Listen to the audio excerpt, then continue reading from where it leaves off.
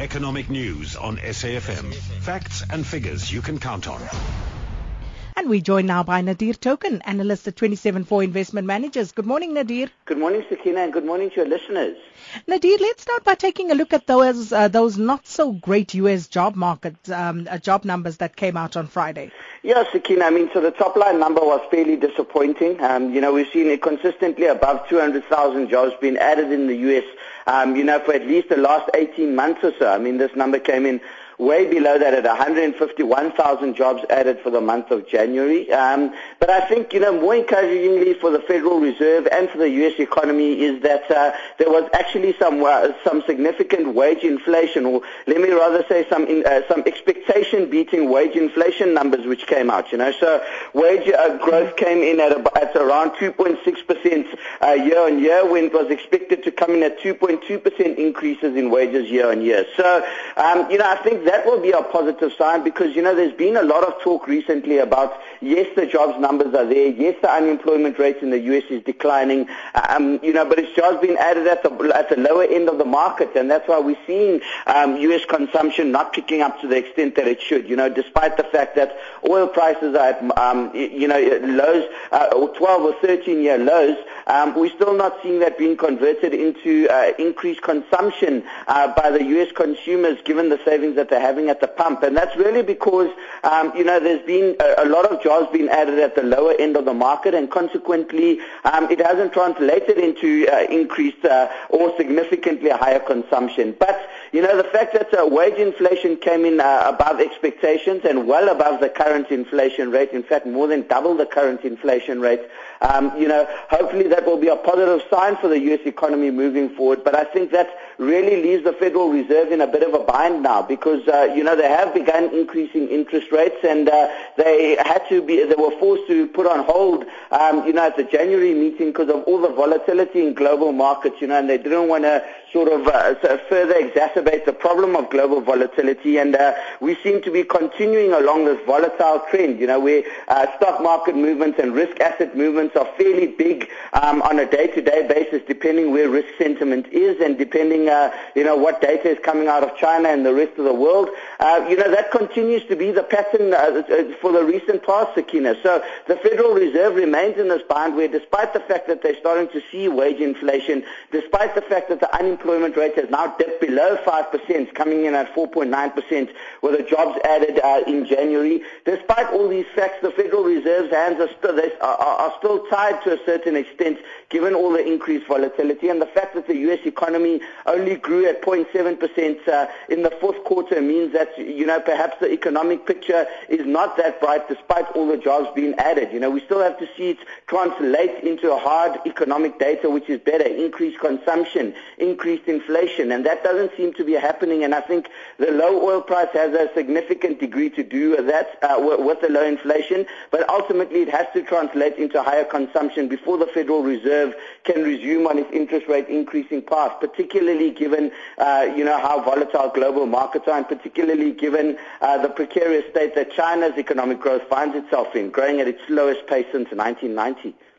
And speaking of China, there's also an interesting story there with the shrinking Chinese foreign reserves, Nadir. Why is this happening? So, Sakina, what's happened is that, over the course of the last 2 months, so if we look at December and January, Chinese foreign reserves shrunk by almost $220 billion. That's a staggering number. Although they still, in absolute terms, have a large amount of reserves at just over $3.2 trillion. I think what's happened over the last couple of months is that, obviously, with the slowing growth out of China, the continuous PMI numbers coming in below 50, overwhelming evidence that the Chinese economy is slowing quite drastically, in fact, growing at the slowest pace since 1990, as I just mentioned, and a significant decline in their trade volume, be it imports or exports, Sakina.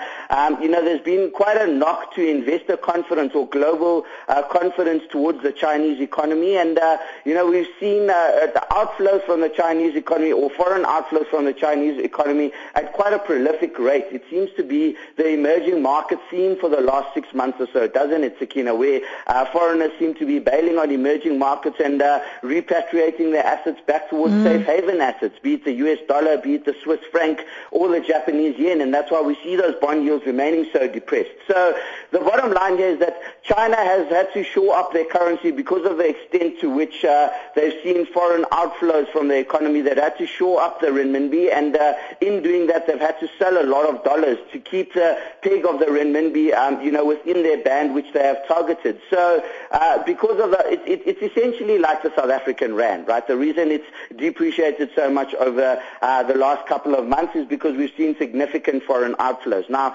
South Africa obviously doesn't have the reserves to peg the rand, whereas China does. So, given the war chest that they have, they've been selling dollars into the market to try and peg their currency, and the reason for that is because a pegged currency, keeps inflation more predictable, number one, and creates a certain level of investor confidence, number two, once you've got a pegged currency. So China continuing along that path, although their foreign reserves have taken quite a significant hit, and they're going to have to sort of get economic growth going again. The transition over to consumption-led economic growth is going to have to come through before foreign investors continue to, exit the Chinese market, and they have to deplete their reserves even further.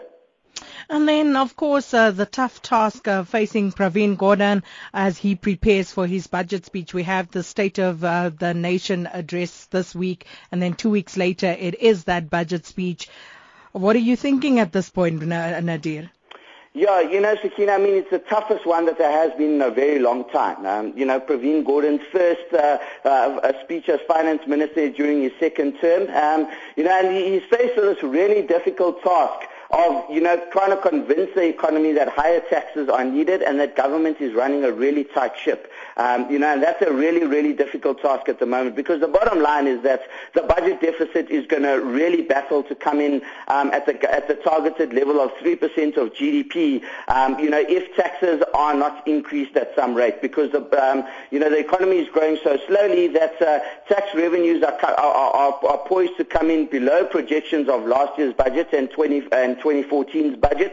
So the bottom line is that the revenue has to be found somewhere, and with business confidence at in excess of a 20-year low, manufacturing PMIs below 50 indicating that the manufacturing sector is contracting, and from the World Bank to the IMF to the South African Reserve Bank slashing our growth forecast all below 1% for this year. The economy is in a really difficult space, and Pravin Gordhan is going to have to convince corporate South Africa and going to have to convince individuals in South Africa that, government is really clamping down on wasteful expenditure, and that higher taxes are necessary to stave off a ratings downgrade, because if a ratings downgrade does come through, we're going to see the yields on our bonds kick up quite vociferously, and it's going to become a whole lot more expensive for us to raise debt from the international markets, and a bigger and bigger portion of the budget is going to go towards interest payments. So the bottom line here, Sakina, is that Pravin Gordhan has got to try and make the ease of doing business, or has got to improve the ease of doing business. We know that DTI is on an aggressive plan, to grow small and medium-sized enterprises and reduce the red tape around starting a business, and hopefully that will shore up confidence, and hopefully that will improve sentiment within the business community, and Pravin Gordhan will be able to push through some of those tax increases, because we undoubtedly need them if we're going to balance the books and prevent a ratings downgrade. Well, Nadir, that's where we're going to leave it for today. Speak to you again tomorrow morning. Nadir Token, analyst at 274 Investment Managers.